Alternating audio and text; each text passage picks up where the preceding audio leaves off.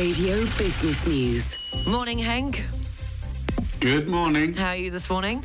Friday's amongst us the best day of the week, and markets are surging, so an even better Friday than normal. Yeah, there does seem to be a slight turnaround. What's going on in the markets?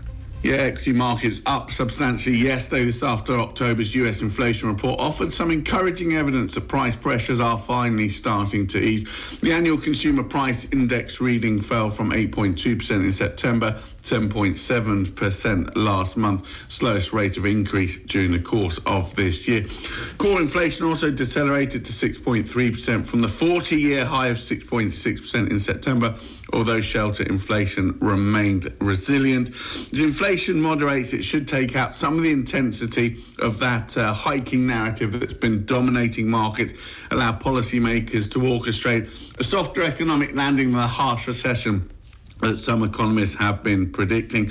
Traders reacted to the report by cutting bets on 75 basis point increases in December, with 50 basis points from the Federal Reserve now looking much more likely. Stoxx 600 in Europe closed up 2.8%. The real action, of course, is over on Wall Street. The S&P 500 up 5.5%. The Nasdaq, which had a bit of a tough year, was up 7.3%. Not all good news across markets yesterday. The turmoil in the crypto space continued to see the fallout from the FTX failure playing out as other exchanges block trades, and we're seeing a number of traders liquidating positions as well. So carnage taking place in terms of the crypto space. Equity markets up quite nicely.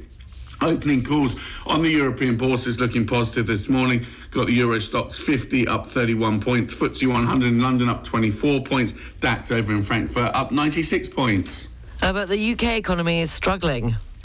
Yeah, not such good news coming through from the UK economy. In fact, it contracted by 0.2% between July and September.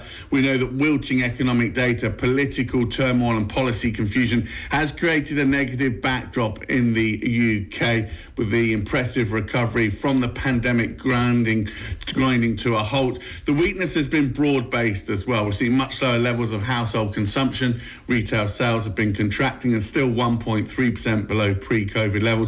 Manufacturing, construction has seen a significant slowdown. Also lower levels of government spending.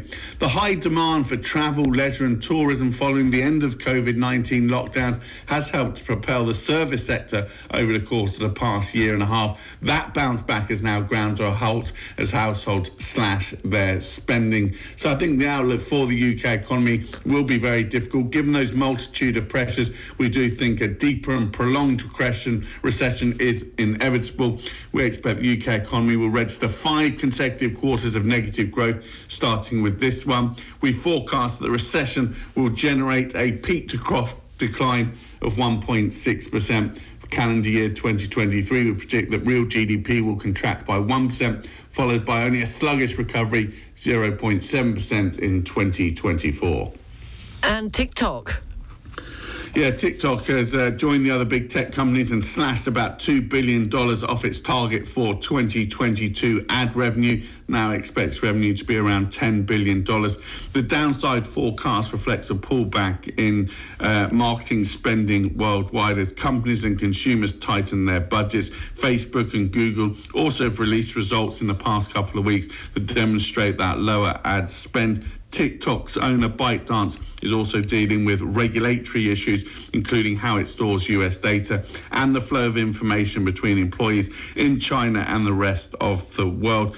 ByteDance has postponed plans for initial public offering as investors bulk at elevated tech valuations. And the foreign exchanges, please, Henk. Dollar looking a little bit weaker, it has to be said, on the back of the figures we saw yesterday. Pound against dollar now back to 1.17. Euro dollar coming in at 0.98. Can you get €1.14 for your British pound this morning? Thank you. Plans for the weekend?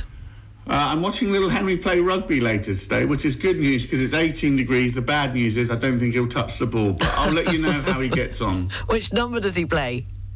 I don't think he even knows. I think he prefers to stand on the sideline, and he's more of a commentator than he is a player, to be honest with you. Brilliant. Like his father, then. Exactly. Okay, I'm away next week and the week after, and I think you've got travel plans as well, haven't you? Yeah, I'll be travelling a little bit. We'll be delivering our global outlook to clients around the world, so I'll be travelling a little bit, but we will touch base on your return. Thank you very much. Have a great weekend. Henk Potts from Barclays.